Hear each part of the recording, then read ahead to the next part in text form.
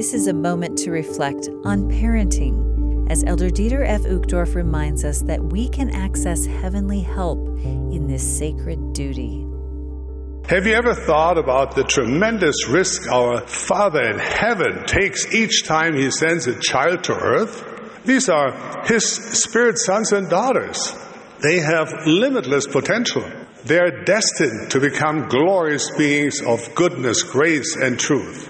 And yet, they come to earth completely helpless, barely able to do anything besides cry for help. The memory of their time in God's presence is veiled over, along with the knowledge of who they really are and who they can become. They form their understanding of life, love, God, and His plan based on what they observe from the people around them, especially their parents, who honestly are still trying to figure things out for themselves. God has given parents the sacred duty to rear their children in love and righteousness, to provide for their physical and spiritual needs, and to teach them to observe the commandments of God.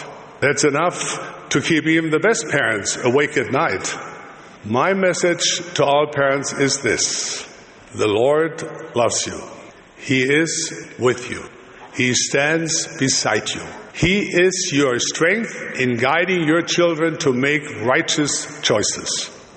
Accept this privilege and responsibility courageously and joyfully.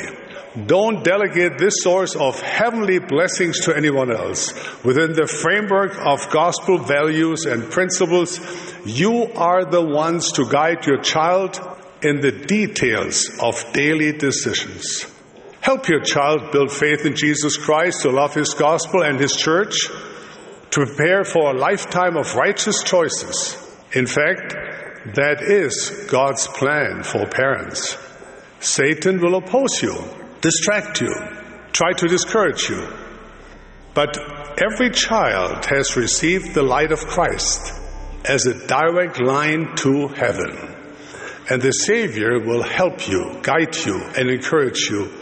Seek His help. Inquire of the Lord. That was an excerpt from Elder Dieter F. Uchtdorf's talk, Jesus Christ is the Strength of Parents.